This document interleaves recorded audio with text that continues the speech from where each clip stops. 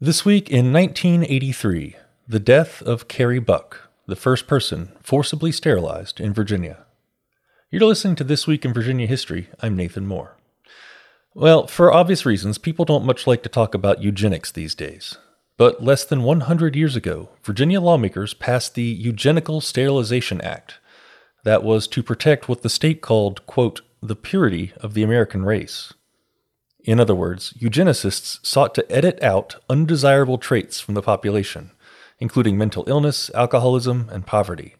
They wanted to make it so that these people could not have kids. Carrie Buck was born in Charlottesville in 1906. She grew up in foster care and was an average student in school. But when she was 17, her foster family's nephew raped and impregnated her. The family was embarrassed and had Carrie committed to the Virginia State Colony on grounds of feeble-mindedness and promiscuity.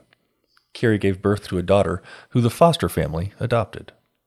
The state of Virginia needed to prove the constitutionality of this forced sterilization law, so it took Carrie's case to court. Carrie never stood a chance. The lawyer assigned to her was also a eugenicist, and he failed to defend Carrie's interests. See, he was close friends with the director of that mental institution, and also friends with the state senator who wrote the law in the first place. Carrie became the first person sterilized in Virginia. Over the next half-century, the state performed this procedure on more than 8,000 people, often without their knowledge. The law was finally repealed in 1974. After Carrie left the Virginia State Colony, she married, was widowed, and remarried.